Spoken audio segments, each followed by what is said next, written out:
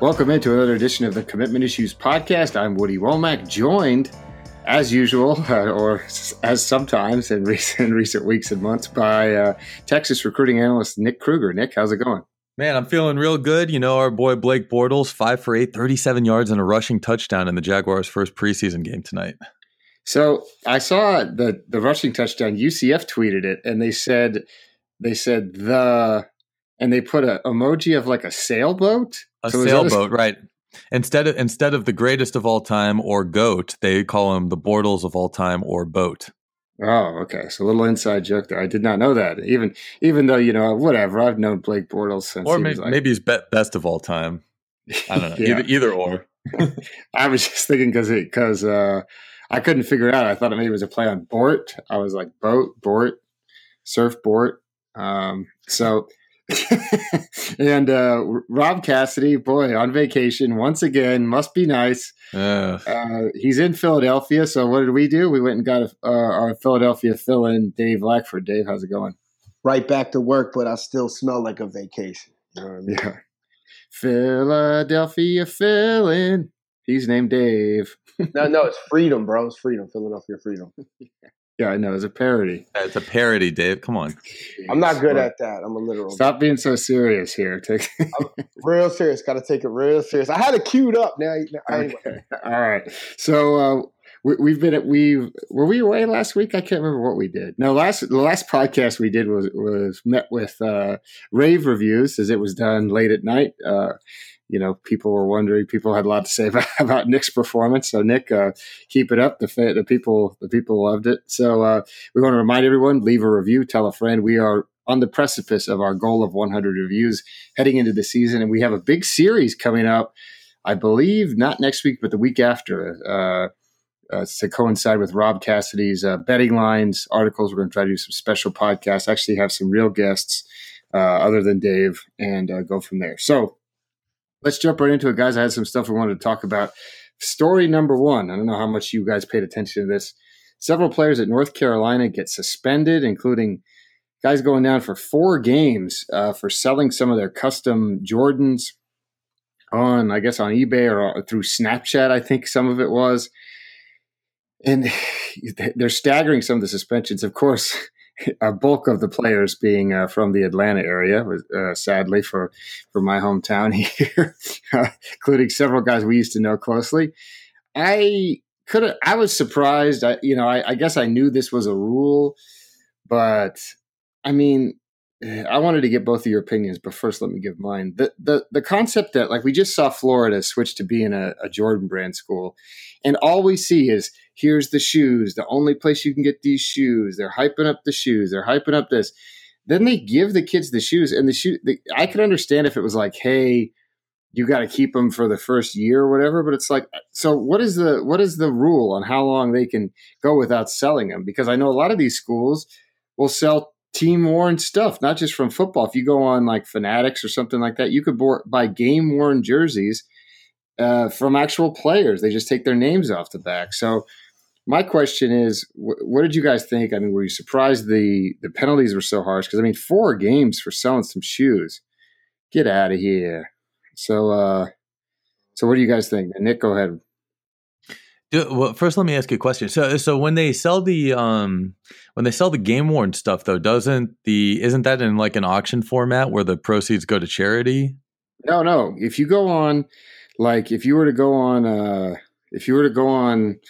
Fanatics and put in your favorite team, no, they just have the jerseys there for sale with the other clothes you can buy. The college teams. Yeah. Now they're not like starters, or it's not like, if you're an Oregon fan, you can't go buy a Marcus Mariota because, like you said, that would be something they auction. But it's like some dude who was on the team. He wore the thing in a game, probably didn't play. They take his number, and then he was probably like a walk-on who's not on the team anymore. Rather than give him his jersey when he left, they just keep it, and then they end up friggin' selling it. I mean, we both work for Yahoo or Verizon or whatever, whoever we work for. They give us, let's say they give us an iPhone. For Who work. do you work for? That's a great question. There's lots of different answers for that. Yahoo Holdings, INC. But so we get a corporate cell phone. We can't just turn around and sell that, despite what you might do, Woody. We can't just turn around and sell that phone on eBay to make a quick buck. It's the same principle. I understand if you're talking shoes, you can't wear them and then keep some kind of resale value. It doesn't work that way, but you can't. I mean, that's a real brazen move by those players. And you know what? I mean, how many games did North Carolina win last year? Yeah, 4, I think. Yeah, so I mean, you know, four games off. You know, just they got to figure something out. Okay, well, let me ask you this. We're given shoes for work by our friends at Adidas and our employer. Not me. Hook me up, man. Adidas, if you're listening, yo, where my shoes at? Well, I believe I offered to buy you a pair of shoes, Dave, if you came and play basketball, but you were too busy, you know, going home to cry under the covers with your mom or whatever. Okay, first of all, I'm not crying that's gross. Second of all, I don't see my mom that much. Some of us, Woody, actually love our mother. So forgive me. What my point is, would we get in trouble if we sold those shoes? Nick, what do you think? Well, I don't know if I'm allowed to say what I really want to say about that. Okay. Well, my point is, so you're saying, you're using the example of a phone. When I get a new phone from the IT or whatever, I send my old phone back. They don't just give me endless phones. So my question is, you know, what's the limitation on how long the kids have to keep the shoes before they're allowed to sell them? Is it when they graduate or when their eligibility is up? What do you think? Well, here's what they should do. Here's a simple answer to the question. If you're just going to sell the shoes when we give it to you, tell us up front, and then we'll work something else out that we can give to you that doesn't involve you getting suspended for 4 games instead. You know what I mean? Right. Simple solution. I got the simple solution. I'm going to quote the warrior poet Noriega out of Left Rack, Queens, from the super group Capone and Noriega hip hop group of the 90s. He said, "You hate the law, then break it. I don't care. But when you get caught, remember that I don't care." So the moral of the story is, don't get caught selling the shoes. Do it cash. But there's no way that you cannot get caught selling the shoes when they're custom shoes, right? I mean, the second somebody sees those out and they make them on Instagram or something like that, that's it. That's, you know, it's a done deal. You're saying you can still do it. You just got to let the person know. Look, if these show up on Instagram, I'm going to the cops. I'm filling out a police report. You broke into my dorm and stole my custom Chaz Sirats. Oh, so so Dave, as a lawyer and as a former criminal, you're saying, whoa! I'm a criminal attorney. Thank you, prosecutor. Sorry, attorney. So you're saying you would say, I didn't sell those. Someone took them from me. You would just try to lie. As a prosecutor, I'm not allowed to give legal advice. So let's just consider this life advice. Feel me? Yeah. You better hope they don't check those Venmo receipts. Well, do it on Venmo. Cash, man. Cash rules everything around me. Cream, get the money. So my thing is, would you say now these recruits that we deal with, they get free stuff at the 5-Star Challenge. They get free stuff at the opening. And I think we all know that they've been known to sell the free stuff they get. And they get free stuff from schools on visits, which they're not supposed to get, and they will sell it as well. Do you think we could ever see this trickle down into recruits getting busted for something similar? No. Here's the thing, though. You remember when we started the Rivals Camp series, a deep dive was done to find the baseline as to like what the what was, I don't know how to say this, what we were allowed to give in every state.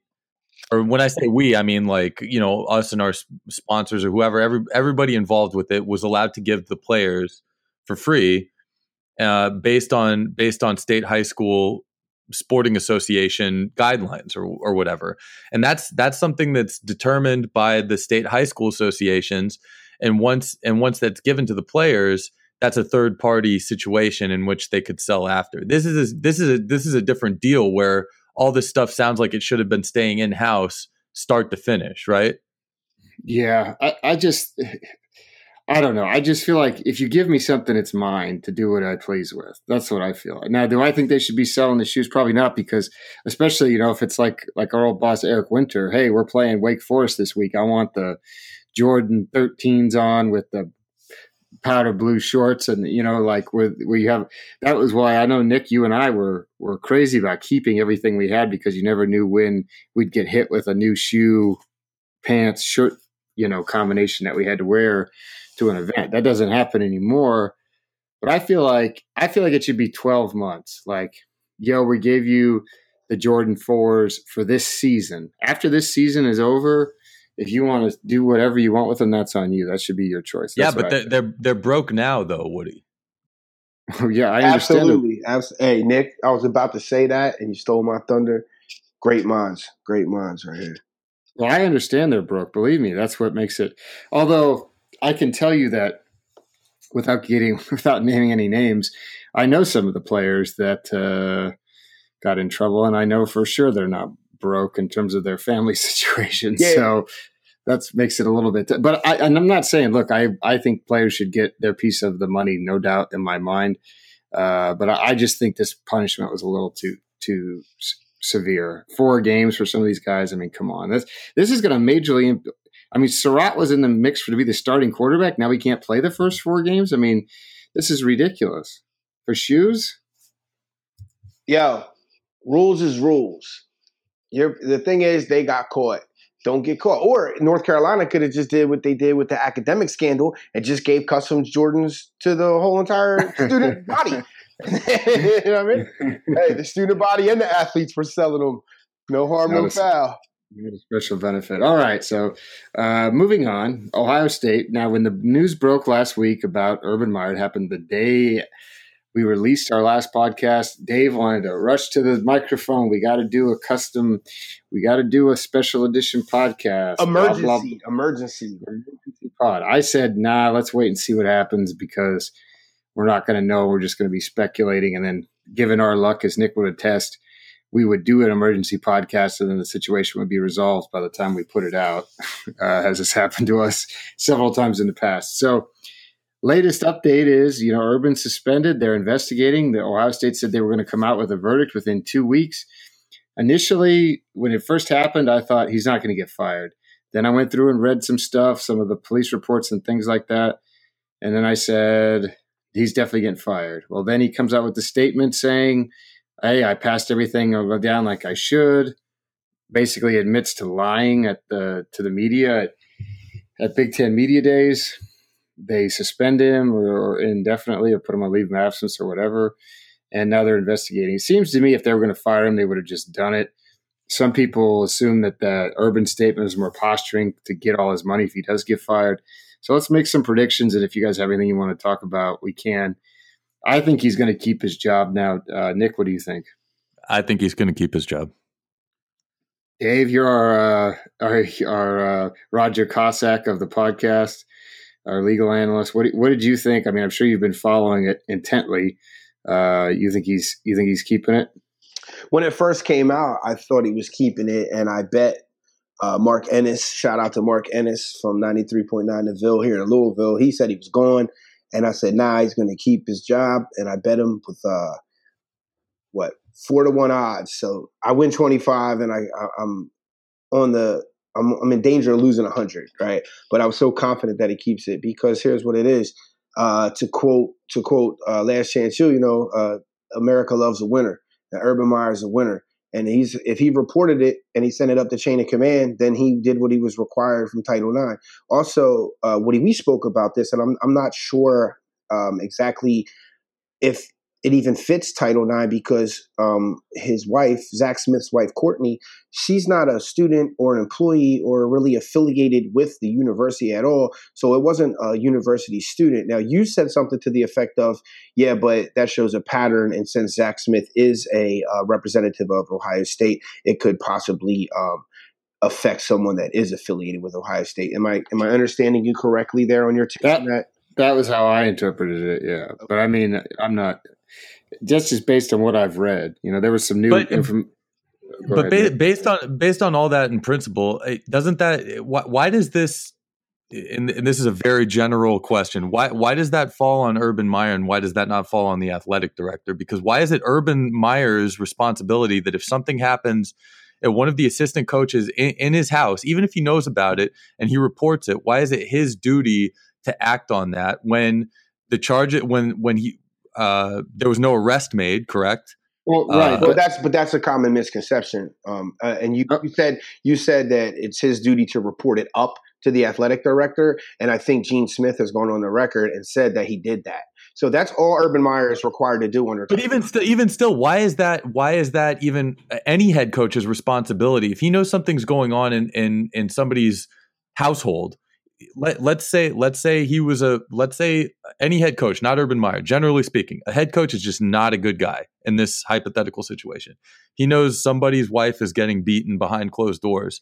Why is it his responsibility to report that? Okay. Because that's what Title IX requires. And so the legislative branch or whoever it is that creates the laws made that the law, and he's under that umbrella. So that's his duty. He has a duty to report. It's the same way as if let's say that you know that some kid is being abused by a parent and you know that firsthand, right?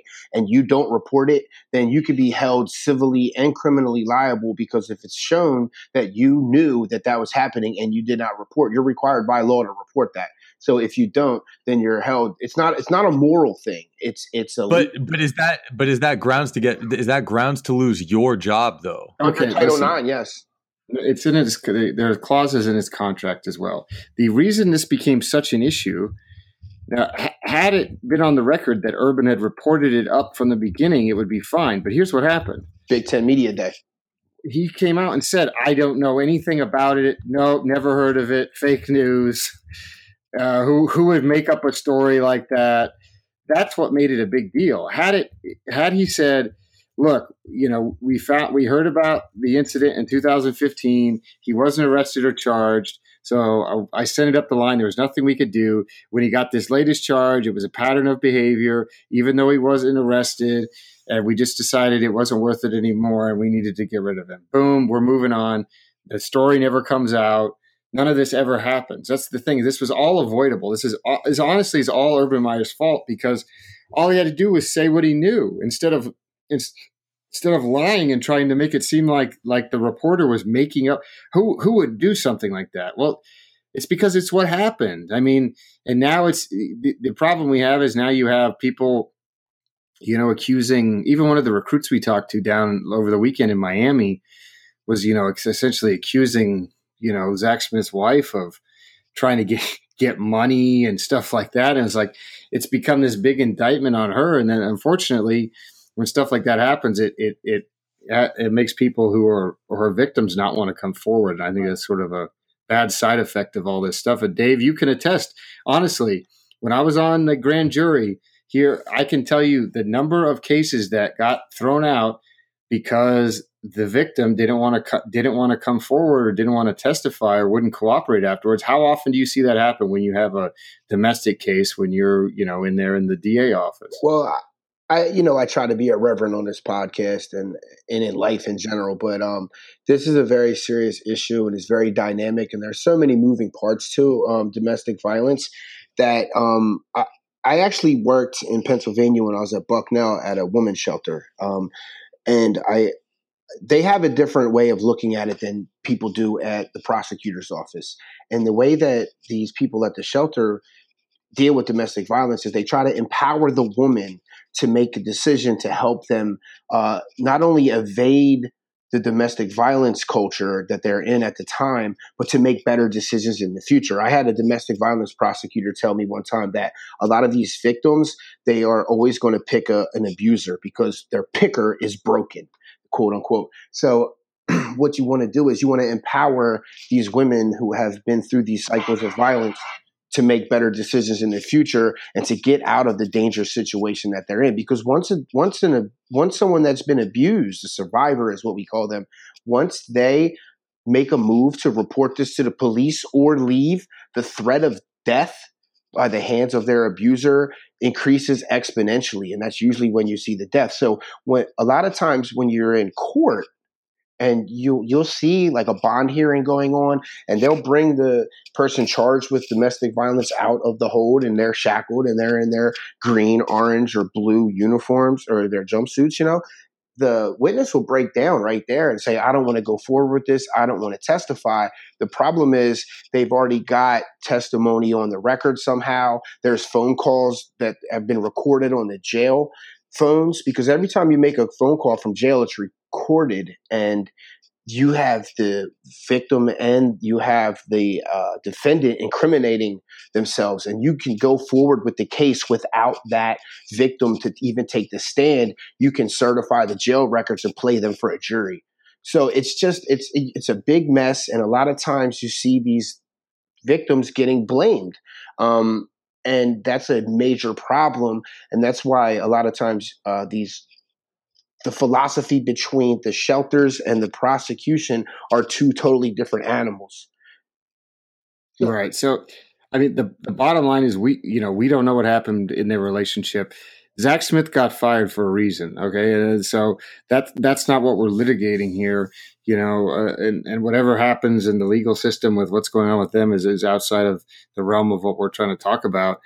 But, the bottom line is this was a totally avoidable situation from Urban Meyer's perspective, had he just, told the truth essentially. And I think, in the way he's been so hard on people in the past saying, oh, if you have another cell phone you're using to recruit, you should be banned for life from coaching. It's like, you can't come out and talk tough like that and then get up in front of the media and lie. I'm sorry. Well, he said if you lie, you shouldn't be a head coach. He said that. He's on the record saying that. But the issue is not whether or not Urban Meyer's job is not at stake based upon what he said at the Big Ten Media Day. What Urban Meyer's job is on the line if he did not follow the Title IX protocols, which are, once he has knowledge of the domestic abuse or anything that falls under Title IX, he has a duty to report it up the chain of command. That's it.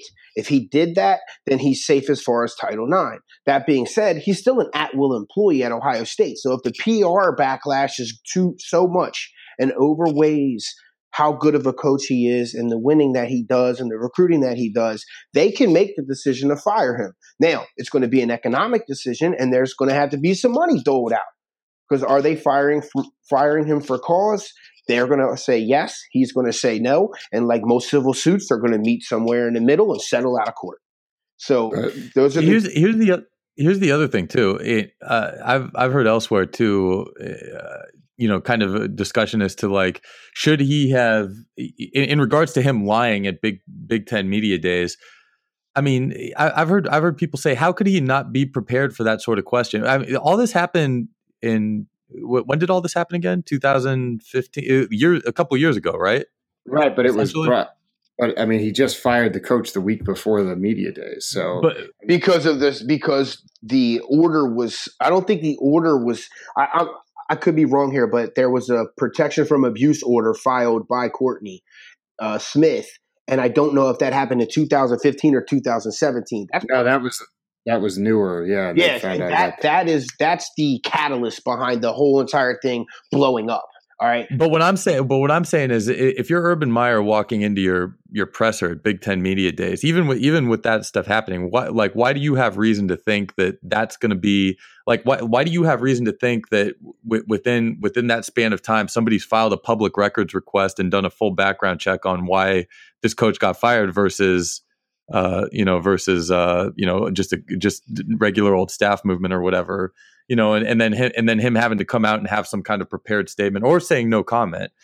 So I have a theory on it, and I think in 2015 there was no arrest, right? So there was just a police report, but no actual prosecution took place, right? So what I think happened was he wasn't aware of the protection order. And all he knew of was a 2015 incident that never went public and never was prosecuted.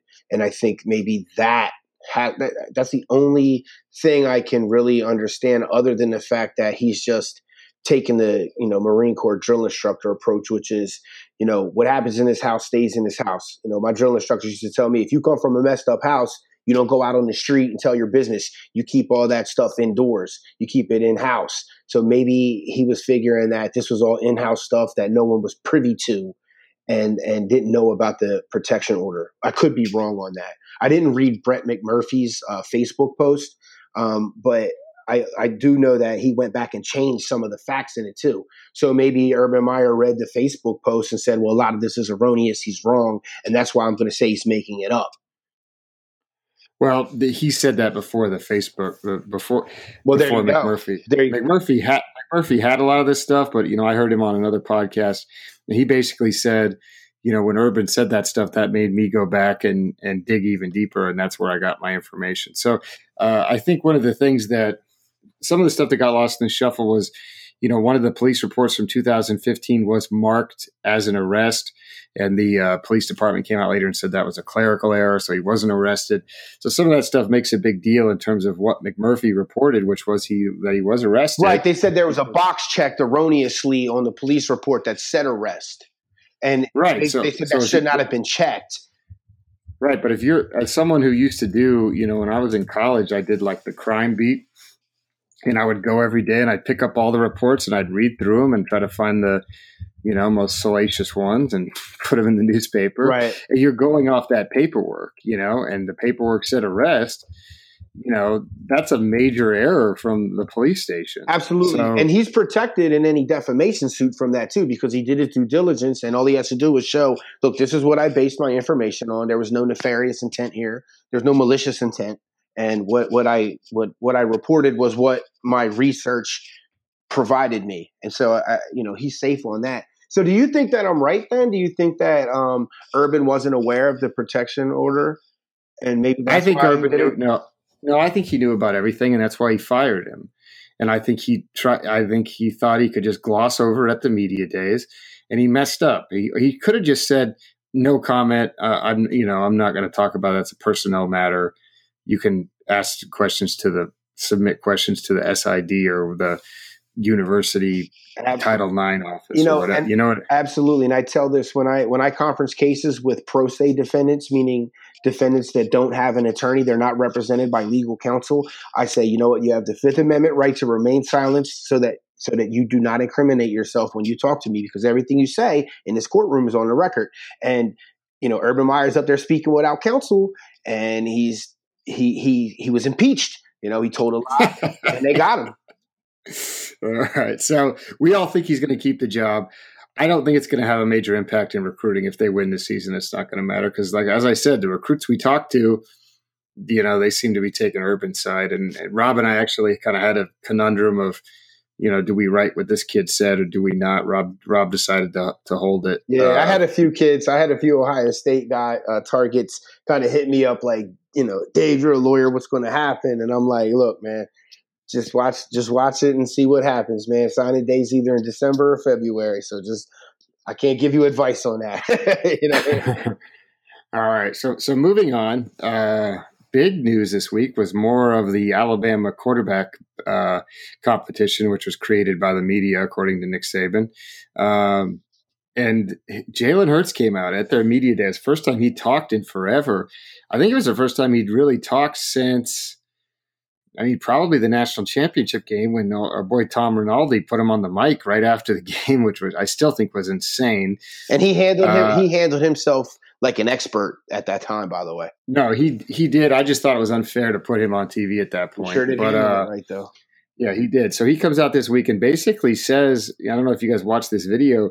It seems like he seems legitimately hurt. Seems like he said nobody from the coaching staff came up and talked to him about this QB battle. Obviously his dad said that stuff about he'd be the biggest free agent ever. And then Nick Saban came out at the beginning of, maybe it was at media days or a little bit before that and said, these guys need to basically keep their mouth shut and the people around them need to keep their mouth shut. And I'm obviously paraphrasing, but it seemed like, Jalen felt like he had been held back from the media. And I'd heard some of the reporters who were there, including our boy, Tony, who works for our Alabama site. It seemed that Jalen was like, hey, good to see you guys, which, you rarely hear that from somebody meeting with the media. So what did you guys make of this whole situation? I really took it as basically Jalen knows he's not going to be the starter. I mean, that's what it seems like. And I feel like he thinks he might not have even gotten a fair shot to win the job. And the fact that the coaches didn't talk to him seemed to make him mad. Now he's not going to leave because there's really no upside to him leaving other than, he gets to sit out a year and be in someone else's system, which he could still do. I mean, he could do that all the way up until we see quarterbacks transfer, the day before the season, because you get to that new school in time to enroll in classes. Guess what? You're sitting out the year. He's got a red shirt any year anyway, and he's got 2 years to play. So he's about to graduate right now at Alabama anyway. He's almost done. Right. But I mean, he could just not take classes, you know what I mean? Like, or not play and only take classes if he really wanted to. But I don't think he's that kind of guy. I'm just saying all his options are on the table, and he sort of self that. So Dave, you watched it. What did you think about, watching that? And I mean, are we to assume that Tua won the gig then? No, I got a totally different take from you. He said that, the media has created this narrative that there's. That's what Saban said. No, so did he? He said there's already a narrative that's been established, and you guys are going to run with it. He said that. He kind of parroted Nick Saban at times. It was like he was going in and out of kind of saying that the media did it, and then he also what he said was.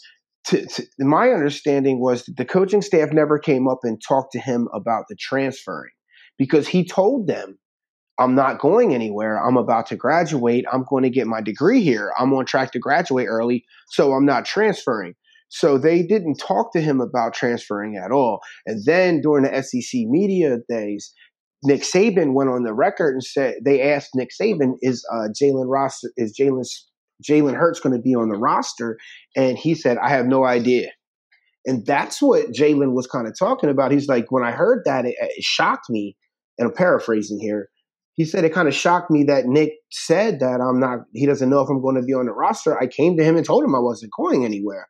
And so I don't know that he's really lost his job. I didn't feel like he was necessarily talking about the coaches didn't come up to him and talk to him about the quarterback battle, because Tua's been out all spring. He didn't even practice all spring, and we're just going in. The series just aired today. You know what I'm saying? So, and I didn't watch the whole thing. I watched a part of it, but we'll get into that in the Armchair Quarterback podcast about what's happening there. But I mean, why does Tua get to start? First of all, Tua almost threw a pick that was dropped. If that pick if that guy catches that interception, is Tua the starter? If the safety doesn't roll over there in cover 2, or the corner doesn't mess up cover 3 and stays home in cover 2, we don't know what the play call was. Was it cover 3, cover 2?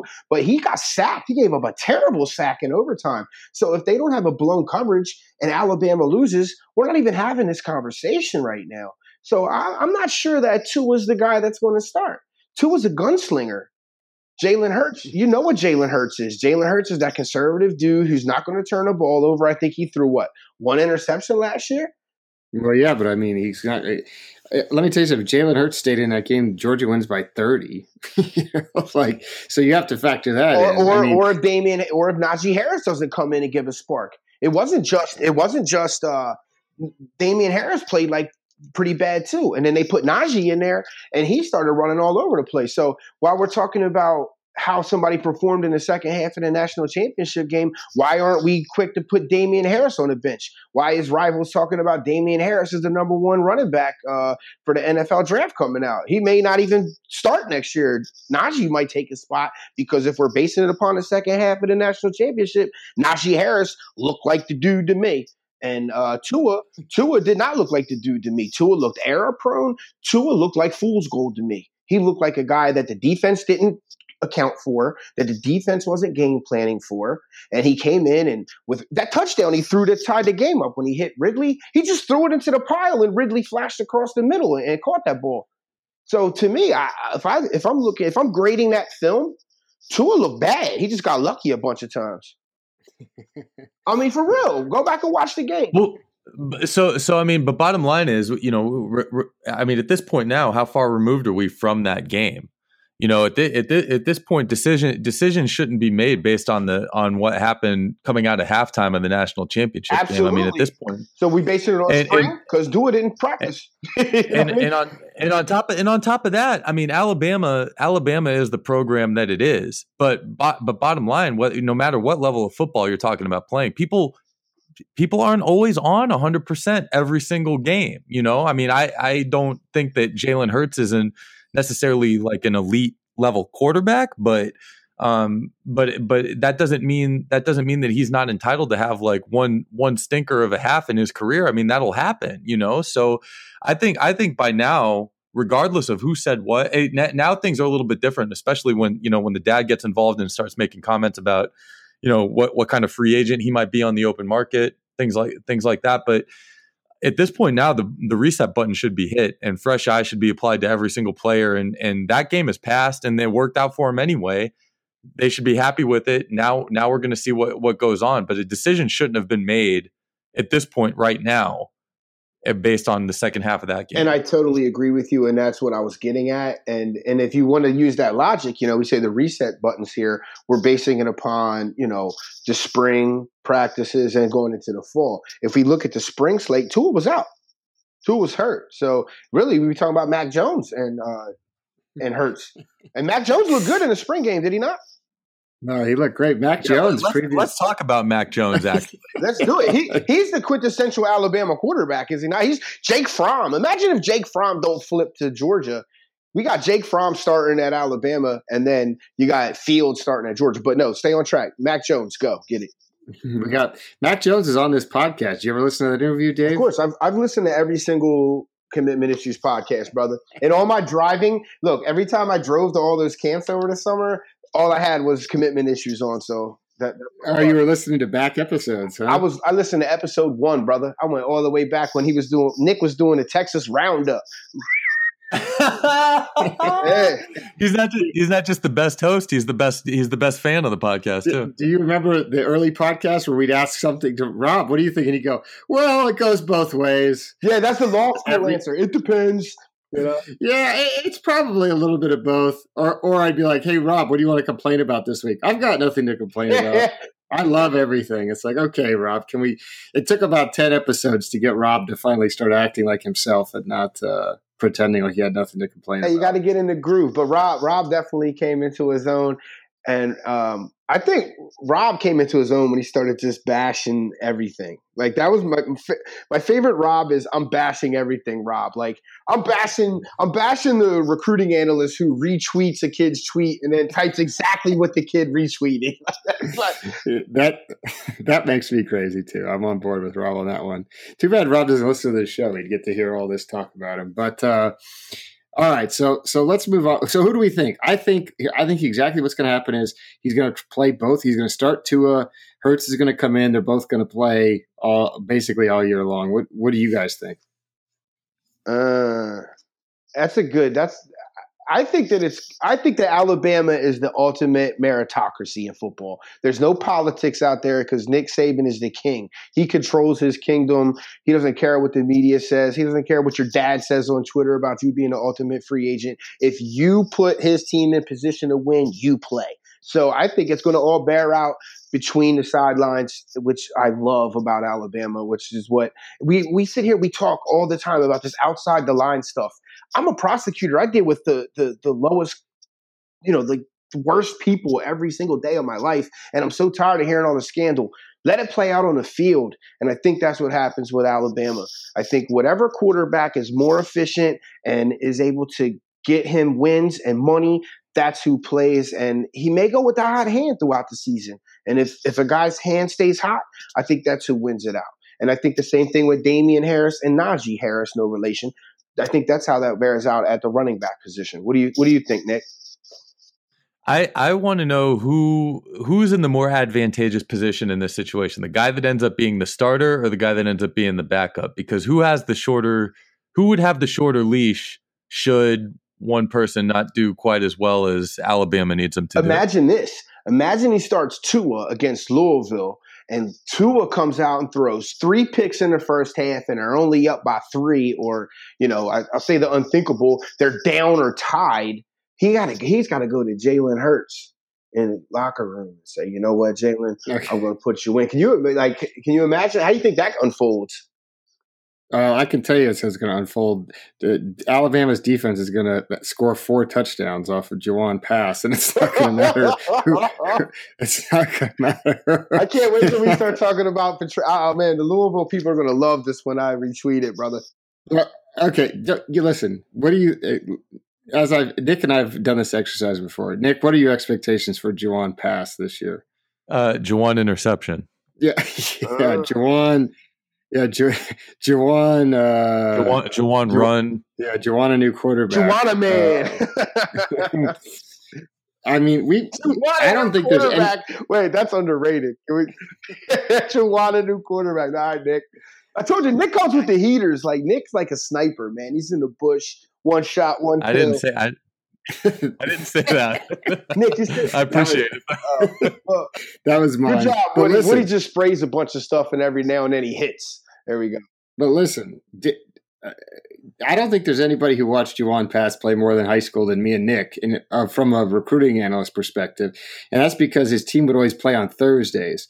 So Nick and I could be like, yo, let's shoot down to Columbus tonight. I feel you. And watch Carver play, because it's a Thursday night. We get down there in 90 minutes, go to downtown Columbus, have a nice meal, sit outside. I think we went down there with friend of the show, Zach McCann, one time. Remember that, Nick? Yeah.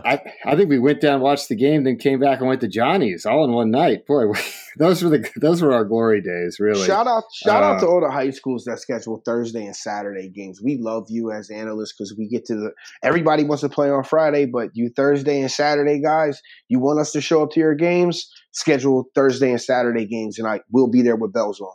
Guaranteed. Yeah, I thought Lackford was going to say shout out to Johnny's Hideaway. I don't know what Johnny's Hideaway is. Well, if you would have gotten into town on time for the 5-star challenge, you would have found out. So maybe is it a shaky butt club? It's like I don't know. Yeah, I don't know what that Depends on who you're talking about, I guess. in Philly, we call the strip club Shaky Butts. No, it's not a shaky butt club. It's like a 50s, 60s style lounge with a dance floor that has like a one of those disco balls, and the crowd is aged anywhere from 21 to 71. So if you want to talk about us shaking our butts, though, that definitely happens. It's a shaky butt club for me and Nick, who've been known to shut down the dance floor. Hey, Woody, that's a whole lot of shaking going on. All right. Listen, you want to talk about Kung Fu Panda? Yeah. Don't underestimate my dance moves. Nick can tell you. We're crossing over podcasts now. All right. So moving on. We're done with Alabama. What about Kung Fu Panda? Because I wanted to elaborate on the Kung Fu Panda. People get the idea. If you don't listen to the other podcast, you should. It's pretty good. Based on the numbers, you don't. Woody's a big dude who's sneaky athletic, so I call him Kung Fu Panda. There we go.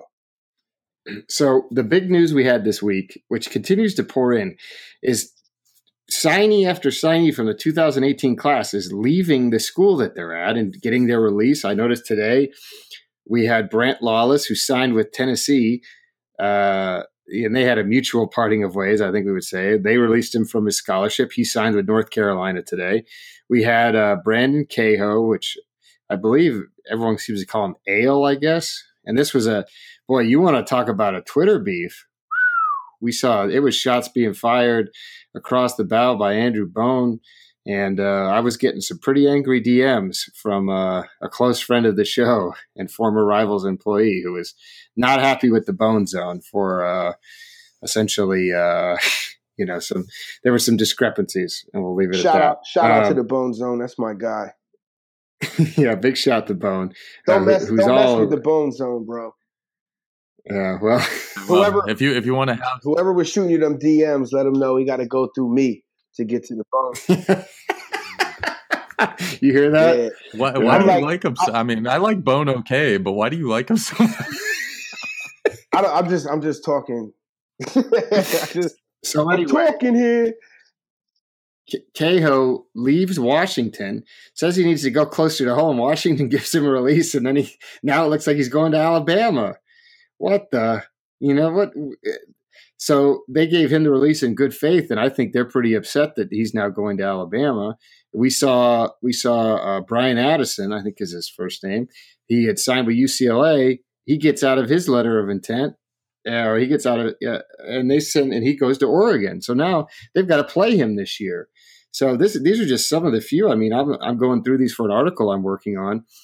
What do you guys think? I personally look at this and I see these guys like Cahill, who signed early in December, thought he was going to be able to get up there for spring. Turned out there were some problems with the way his credits transferred in. They kept putting it off. And finally he had enough of it and basically said, I'm out of here. Of course, he had some family issues as well, his parents getting divorced and stuff like that, which has caused a problem. So, yeah, welcome to the early signing day era. You're going to see more and more. Right. Do you think that's what it is, Dave? Then that's my question. I think that's a factor. Absolutely. Nick, what say you? I mean, have you had any Texas guys bail already? I haven't really been keeping track of that, so maybe my apologies if there has been. Wyatt Smock bailed from Vanderbilt. Remember that, Woody? Yeah, so Wyatt Smock bailed from Vanderbilt. We saw, and he's walking on but the early signing period it's only 6 weeks earlier or something like that. I mean, I don't know if we can say if a guy had let's say a guy had a divorce in his family and that motivated where he went versus where he told the school he was going to go. I mean, a divorce is something that takes longer than 6 weeks in a lot of cases to get sorted out. I mean, I don't know if the early signing period had as heavy a hand in that situation. That's assuming that the divorce was the driving factor in it. I think when we talk, for example, like when I was at Big 12 Media Days, a lot of people were asking about the new transfer rule going into effect, right? And generally, the kind of the response from coaches was, at the end of the day, once you're not on my team, you're not on my team. I mean, that was kind of what it came down to. So, I mean, whether or not, like if you let a kid go in good faith, as Woody put it, to go to a school that you mutually agree on for whatever reason, and he decides to go to another school, well, I mean, at the end of the day, I mean, it affects you the same way, and even in a more positive scenario, if that school is not on your schedule the following season, so like, what difference does it make? Here's why I think it's not a matter of 6 months. I think the early signing period gives coaches a lot of leverage to say, look, if you don't sign now, then we're going to go ahead and fill your spot with somebody that will. And so what you get is a bunch of kids who aren't really ready or actually 100%. Well, but in turn, they let the kid out of his letter of intent, though. Awesome. I mean, and I think that's great. And I think that's admirable for the coach. You know what I mean? Good. And I see that in high school transfers a lot too, where, at the end of the day, these are kids, man, and they don't know what they're doing. And also, if you're signing a contract when you're 17 years old, that's not even a valid contract. Your parents are signing it for you. It's not even your decision. So I admire any coach that lets you go free and clear and says, you know what, you can go to the crosstown rival. Because like you said, you're either on our team or you're not. We're not worried about you. One recruit ain't going to make or break us. So props to those coaches, because that's high-minded. And that's all I got to say on that issue. Well, I got news for you. If I'm a coach, I'll let the kid out. But if I'm UCLA, or I'm saying, look, if you're going to Oregon, you got to sit out. You got to sit out. That's fair. I mean, that's fair. That's totally fair. That's justice, right? If you're going to go to a Pac-12 school and you're signed to a Pac-12 school, then you got to sit out a year. But he's still going to play you a year later. So in the grand scheme of things, why does it matter if the how much of an impact is he going to make as a freshman? You know what I mean? So it is what it is. Props to the coaches that let those kids transfer, though. I respect that a lot. Not that means anything to anybody, but all right. Moving on real fast, Dave wants to talk about Louisville. For a phenomenal Louisville audience, it's going to be loving this. Pete Thamel, our friend and colleague, or I guess it's our colleague, here at under the Oath Media umbrella, works for Yahoo Sports, wrote about Bobby Petrino being on the hot seat either next year or possibly this year, depending on how they go. I think this is you pasted what he wrote here, right, about him being 8-8 in his last 16 games. Well, yeah, this is like my take on him. So okay, so let's hear it, Dave. You got. All right, so in the last 16 games, Bobby Petrino is 8-8. All right. And a big issue that Thamel harps on is nepotism. So we've seen here in Louisville scandal after scandal after scandal, from the president mishandling funds to Rick Pitino's multiple transgressions to Tom Jurich getting fired because he refused to fire Rick Pitino under the new people who took over for Ramsey, who was the ousted president. And so a lot of the things where, Tom Jurich had employed his son, and his son was making a lot of money, and apparently Thamel's citing that Nick Pitino had some of his family members employed here in Louisville as well. And so now Bobby Petrino has 3 of his family members employed on the staff. His son, Nick Petrino, is the quarterback's coach. L.D. Scott is his son-in-law, married to his daughter. He's a D-line coach. And Ryan Beard is the linebacker coach. And they're all making combined $650,000 this year. So, the media outside of Louisville, because the Louisville media has been, kind of divided on this issue. There's 2 separate camps, but the overall national media has criticized the nepotism that happens here in Louisville. They say there's a lot of cronyism. There's a lot of money being passed around to people who, really weren't vetted the way they should be vetted. And so the fact the nepotism combined with 8-8 in his last 16 games, and I think it's Petrino's 1-11 against ranked opponents. And I'll mention that more in a tweet of the week when we get down to it. But if he doesn't win this year, is he on the hot seat? Because Jeff Brom is in Purdue, and he is recruiting all the top talent out of Kentucky. He's in Ohio getting 4 stars. He's getting top talent, and he's got a buzz. And he's a native son of Louisville. He played at Trinity, which is the powerhouse school here. They're nationally ranked every year. And a lot of people are saying, there's a new AD here, Vince Tyra, and he is the new regime. And Bobby Petrino is the last holdout of the old regime. So a lot of people are saying, if there's a target on Bobby Petrino's back, and if he has a bad season this year, and a lot of people are seeing him going 6-6. I think Woody, we spoke about this, and I think we're in agreement that they go 6-6. Yes. Yeah, I think we were talking over under. Yeah, it was 7. 7 is the over under, right? So if he goes 6-6 this year, is he out? And what do you think? I think no, unless they know they can get Brom. I don't think it's a no-brainer that they can get Brom. I mean, I understand he played there and everything, but like you said, he's going to probably have a 6-6 team that he built himself there. And plus, isn't Petrino his mentor or whatever? He's going to come and essentially push him out of the gig. From what I've heard. Well, sort of what I almost thought Woody was going with this, and what I was thinking when you were saying this. Prior to Lamar Jackson coming there and giving that team a whole new, like a whole new personality, a whole new perception. I mean, what was the reasonable expectation for Louisville year in and year Absolutely. out? Why 8-5. So 8-5, so for him, third in their division, right? So for him to be on some kind of crazy hot seat, especially with everything that's gone on off the field over the past year and a half or whatever. I mean, I'm not saying he should get a pass for everything that goes on with the administration and the board and Papa John and all that stuff, but I mean, you had a generational quarterback for your team on that roster that you recruited, you landed. You recruited, but you also kind of lucked into. I mean, but prior to that moment, I mean, who was ever saying that Louisville was some kind of powerhouse program that had sky high expectations? Well, here's the problem. Once Lamar Jackson won the Heisman Trophy, and then they folded down the stretch and got beat, they got blown out by Houston. They lost to Kentucky, and they just laid down against LSU. So you had that Heisman winner in this small window to really exceed expectations, and you didn't. And then you had 3 new defensive coordinators. You hired Pete Sermon from Mississippi State, who was fired after they were 110th in the country in total defense that year, 94th in scoring defense, and that's the guy you hire. And then after that, now you replace him with Van Gorder, who got fired after he couldn't do anything with Notre Dame's defense that was stacked. They had Jalen Smith, or what's it, the linebacker?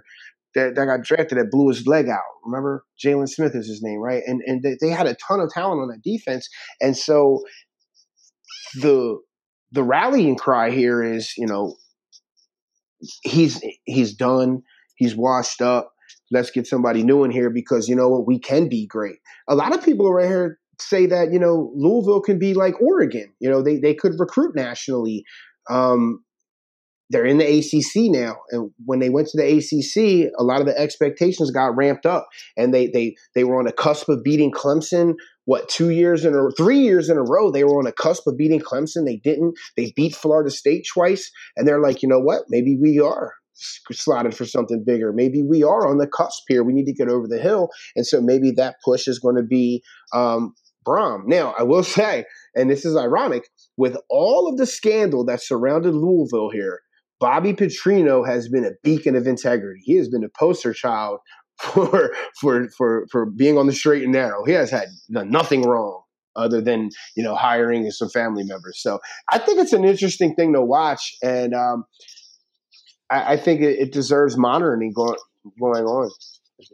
All right. Well, football coaches hiring their family members is not. Go take a look around the country. I mean, Bill Snyder is a perfect example, basically trying to force his son to be the coach. And we've seen a lot of these father-in-laws. I think it's Syracuse has his son-in-law as the offensive coordinator. Yeah. Bobby Bowden had his whole family on his staff. Right. I mean, that was a huge deal at the time. I remember people hated his. And you see where that got him. Son. Right. Exactly. So, all right. That's the end of our Louisville hour. We might have Dave's Louisville lasso or whatever because. Hey, Kentuckiana has a big fan base, dude. You're sleeping on the potential of the potential fan base out here. You could get a lot more follows. I'm just saying, don't be a hater, bro. Well, I'll rely on you. The last time they were on me was actually when Juwan Pass was in high school, and I had said I didn't think he was very good. Bobby has a good track record with quarterbacks, and Nick Petrino did a good job coaching up these quarterbacks too. So you could say that he's never worked for anybody but his dad, but I mean, he's got a decent little track record with quarterbacks. Well, that is the one thing. Pass has had 2 years to learn under Lamar and under Petrino, and there's definitely a lot of physical talent there in terms of his ability as an athlete. Right? Nick and I have just always been concerned about his passing ability. So, but I mean, I had concerns about Lamar, and not from. I always thought, believe it or not, I always thought Lamar had a great arm. Obviously people think that, that was one of the knocks on him going to the NFL. His arm strength was amazing. We gave him the MVP of the Miami camp one year. My thought was it was going to take him some time to pick things up, on the offensive stuff. And I think it did. He even said that first year he didn't even really know the plays. Letting it fly. So, I mean, but he was just that special of an athlete that ended up working out that way. So never know. It could happen again. So moving on. Now it's time for Tweet of the Week. You better hope that mediocre money that you make at Rivals is good enough for you for the rest of your life. Dave, you said, do you have a tweet that's not on the sheet here, or what? What were you? Yeah, you go first, and then I'll give you mine. Okay, I've got 3, but I guess I'll cut it down to 2. So the first one is from our friend and previous guest, Quincy Avery, who tweeted this. Trying to understand the logic with all the camp starting today off social media, may or may not respond to texts. Nothing against you. It's just grind time posts. Because I know all of y'all still going to be on your phone, and I guarantee y'all responding to all the same texts you responded to before. And it could be more true, right? Like, what are you talking about? You go to practice for 2 hours, so you're not going to look at your phone all day? All these kids do is look at their phones nonstop, right? Nothing? I'm not on my phone nonstop. I'm talking about he's talking about the kids, not you, Dave. My kids are on Fortnite nonstop, so no. Oh, that's a good point. That's a solid point. Yeah, good call. All right. The second one was from our friend and 4-star recruit, recent Georgia commit, Ryan Trouble Davis.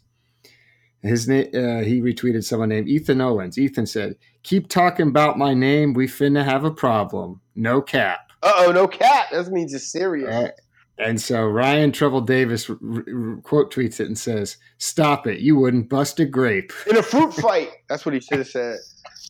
I enjoyed him saying he wasn't going to bust a grape. And then it went on and on from there of people talking about, who would fight, who would win, who in a fight against people from Texas and Florida. So Well, here's the thing. Ryan Trouble Davis is from both places. First of all, and second of all, when your name is Trouble, and that's part of your name, and you're telling and somebody named Trouble is telling you what's what, that's it, right? Yeah, you don't want any trouble from trouble. You don't want the smoke, so just let it. You don't want no problems, right? All right. So what's yours, Dave? Let's hear it. Well, hold on. Woody, you had a little bit of Twitter thing going on today before the podcast. You talking about busting grapes? Who would win in a fight between Kelvin Benjamin and Cam Newton? Cam, and it wouldn't even be close. I don't know, man. Kelvin got the reach and he got that weight. And he does not have that. Cam is a monster human being. KB's taller than him. By what? Half an inch? Stop it. Stop it. Dave, Cam is huge. He's a huge guy. We've both met him in person. He's huge. Is KB not huge? Have you ever spent any time around Cam Newton in person, Dave? No, I have not. The only person I would compare it to is like Dwight Howard. The first time I met Dwight Howard in person, the sheer distance of like from shoulder to shoulder on Dwight Howard is unlike anything you've ever seen. And when you see Cam, when Cam comes up to you, puts his arm around you, I mean, he's a monster. He's the size of like, he's a legit 6'6", and is all 100% muscle. There's no Kelvin Benjamin. So you're saying KB's got he's a soft body. No, and then I watched him be a soft body. All Cam wanted to do was come up. If you haven't seen it, check my Twitter at Rivals Woody. Cam came up in typical Cam fashion, was gonna dap up Benjamin and squash the whole beef, and instead Benjamin act like Rob Cassidy when he's mad at somebody and refuses to talk to them. And that's what he did. And he walked away, wouldn't talk to him. So guess what? Now we got problems, Benjamin. Because now Cam's mad, and I can tell you something. Cam will never forget it. I mean, I know Cam. I know his dad. I know his brother. Now it's beef. Now we got beef. You want beef? We got beef now. So, and then to the dude in my mentions who kept saying he doesn't respect him. Why should he shake his hand? Well, I wouldn't shake his hand. Well, it's like if someone comes up to you man to man and says, "Hey, let's squash the beef," you usually squash it, right? I guarantee you that if that Twitter user, if Cam Newton came up to that Twitter user like, "Hey, let's squash the beef," no matter what Cam had done, that Twitter user would be like, "Hey, all right." First of all, Cam didn't do anything to Kelvin Benjamin. I don't know why Benjamin came out and gave that interview. So forget about him. What did he say? What did he say in the interview? He just said if he had a more consistent quarterback, he would have been better, and blah blah blah. It's like, guess what? You were out for the season. And the team went 15-1 and went to the Super Bowl without you. So sorry. Yeah. You kind of did eat yourself off the roster. See you later. So what? Well, you tell me, Dave. What's the code of the street? We got beef, and then I come up to you smiling to dap you up, and then you leave me hanging. I mean, come on. To quote Prodigy, the warrior poet from Mobb Deep, if I can't bust his ass, then he getting shot. So that's the code of the street. Right. Okay. All right. So what's your tweet of the week? My tweet of the week was in reference to the Pete Thamel thing. So shout out to Mark Ennis again. So Mark Ennis is like, Pete, he screenshots the article that Pete wrote where he says Louisville slipped from number 31 in defense, 23.8 points a game to number 70, 27.4 last year. And so Mark says Pete Thamel writing whole paragraphs about the heat on Petrino getting fired because the defense went from giving up 23.8 to 27.4 points per game is laughable. That's only 3.6 PPG. So then my guy says 8-8 in the last 16 games, 1-11 versus ranked opponents, right? So Mark says the ranked opponent thing is bad, but it's a little overblown. 11 losses. 6 are the teams that made the college football playoff or a BCS New Year's Six Bowl. How good did you want the record in those games to be? Which is inherently a ridiculous question. So shout out to Twitter user Adam1255 who responds, I want it better than 1-11. That is pretty good. Well, your boy Mark Ennis is quite, he's a little bit of a homer, wouldn't you say? He's a Florida fan. He grew up down in Tampa. His dad was a big Florida fan. He was a Florida fan. Then he moves up to Louisville. And you got to understand one thing about the Louisville media. And I'm probably going to be blackballed from this, but hopefully, all this time on these podcasts gets me a national spot. And I don't got to be holding to Louisville media anymore. But the university runs the media here. So you're not going to talk bad on the university in Louisville. And Mark got to do his job. He got to feed his kids. He's got about 7. So, I mean, shout out to Mark. That's my guy. I love Mark to death. Mark has me on the show all the time. And he's a genuinely good dude. He's an earnest dude. I'm an irreverent dude. I'm not an earnest dude, but come on, Mark. Well, yeah. that was all semantics. He shouldn't have phrased it like, what do you want the record to be? He should have just been like, you can understand why the record is what it is versus not what do you want the record to be to a fan. Well, right. But on Twitter, it's a textual format. It's all semantics. So don't you stick your neck on the chopping block. You're gonna get sliced and diced. Right, just like the chickens. Just like the chickens. Oh, man. All right, so moving on. Time for rants and recommendations. I'm the only one that wrote anything down here. You guys got anything before I get started on my speed bump talk? You rant, and I'll follow off of that. All right, so here's my problem. My problem actually isn't with speed bumps, which, can be problematic, especially if they're the jarring kind. Here in Atlanta, because everybody cuts through all the neighborhoods because of the traffic, they put in these, speed breaker things. They're kind of like little humps or whatever, right? They're not like your traditional speed bump. But I've been having this problem lately where you get behind somebody, especially in the morning. I'm trying to make it to Mr. Shut Up and Train. Got to get my grind on. Got to get there on time.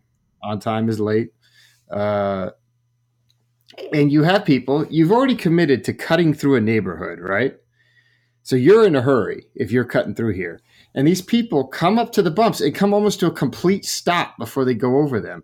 You're in an SUV. You can handle going over a bump at 15 miles an hour. You don't have to come to a complete stop. I don't get when speed bumps became stop signs. Have you guys noticed this happening? It's happening to me all the time now. I'm losing my mind over it. Why buy a $40,000 SUV if you can't have a little bump once in your life? Same goes for potholes. People swerve. I almost got a head-on collision the other day because somebody swerved into my lane to miss a pothole.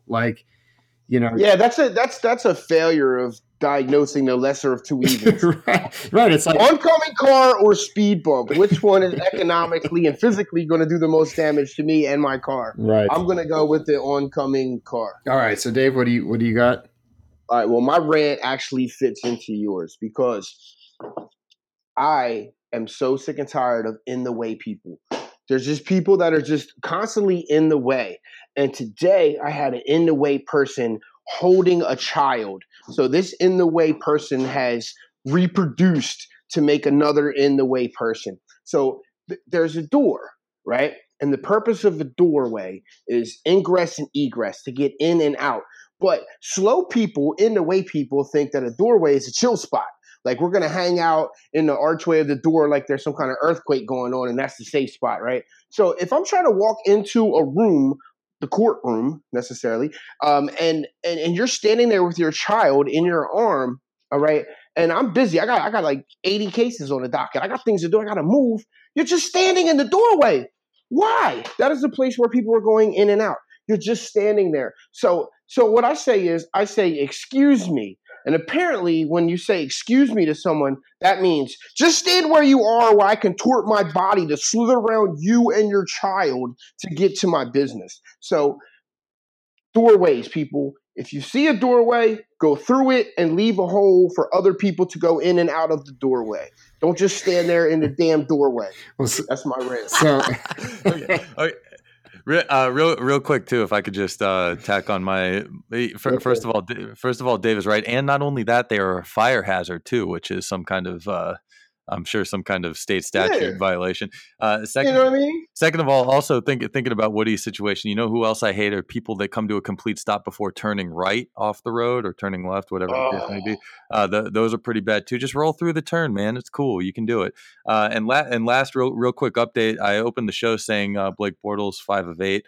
He was actually 6 of 9. Very nice for Blake. To the boat, you were right. The boat means best of all time because my son, Jace, who's a 9th grader who thinks he's the best of all time, says to me, Dad, I'm going to get a boat tattoo on my right arm. It's going to be a pirate ship.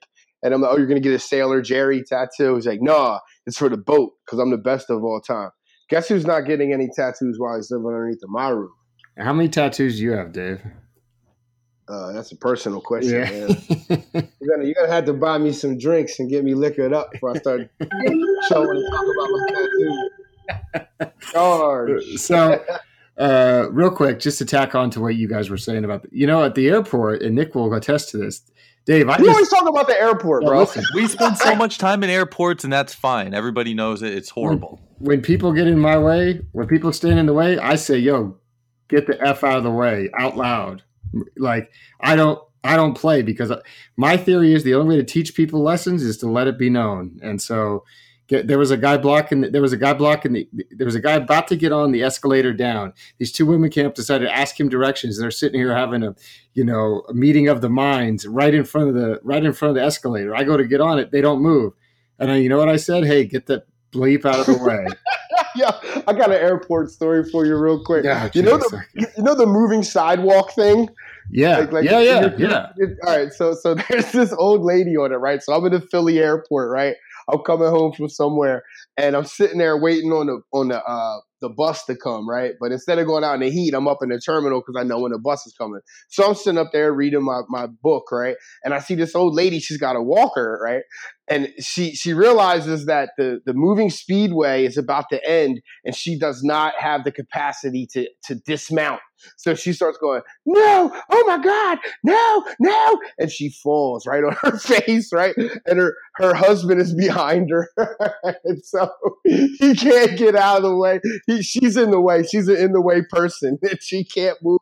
And she's laying there, and her husband falls right on top of her. So they're just sitting there sandwiched, and I'm thinking to myself, this is when I'm in law school, right? So I'm still in torts class, and I'm thinking to myself, my legal mind is saying, what if I go to help them up and I hurt them more, and then I get sued because I actually exacerbated their injury? So I instead of helping them up, I ran down and got a TSA agent. Oh my God! Wow, boy. It's a good thing Title IX wasn't involved with you, Dave. In that situation. Yeah, you might be disbarred right now. The sheer look of terror in her eyes. And I'm a dead soulless person inside. I really am. It was just outstanding human theater to me. I'm like, man, and I started thinking, like, you know what? I'm not going to quit smoking cigarettes and drinking beer because I don't want to get that old where I can't dismount off the moving walkway. Like, I'm done. Like, if I can't do that, just go ahead and put one in my brain and spread my ashes over a lake somewhere. I'm done. Okay. I'm ready to check out. I've got a great story to follow up on that, but I just realized we're at an hour and 15 minutes, and we're getting a little long in the tooth here. So I will tell that story another time about an old lady falling at the airport and me laughing at her. By the way, my mom, you can count my mom, speaking of which, you were talking moms earlier, my mom has a very hard time dismounting the moving walkway, which they got carts. Like, you could get on a golf cart and they'll drive you. You know what I mean? Yeah, well, I don't remind me. Yeah, exactly. All right, so that wraps it up. We will hopefully be back with a new episode next week. Like I said, we are working hard. As soon as Rob can write those articles, we're going to try to get some guests to come on, and we're going to do over/under. It's over/under season. We got games coming in like 2 weeks. The 25th. What's the date today? The 9th. That's 60 days until the first game. Wow. We got the 49ers on the TV right now. 49ers and the Cowboys. I don't watch no preseason games. Man, I watch two old ladies throwing the football around together at the retirement home right now. I'm so starved for football. Let's get it. All right, so that wraps it up. Big shout to M. Deuce, who continues to grind. He's going to miss the premiere of my movie at the film festival. Come on, M. Deuce, cancel your work trip. Come to the show. Even though he's already watched it probably 4 or 5 times, so he doesn't need to be there. But there better be popcorn, by the way. Cottage Grove. I'm putting you on notice. That wraps it up. Be sure to leave us an iTunes review. We are now sitting at 96 ratings. Not all of them 5 stars, but they throw out some of the bad ones. So our average is at 5 stars. Please help us get to 100. That's the goal. We're trying to get some better placement on iTunes for the start of football season. So that wraps it up for us. Thanks to Nick. Thanks to Dave. We'll be back next week.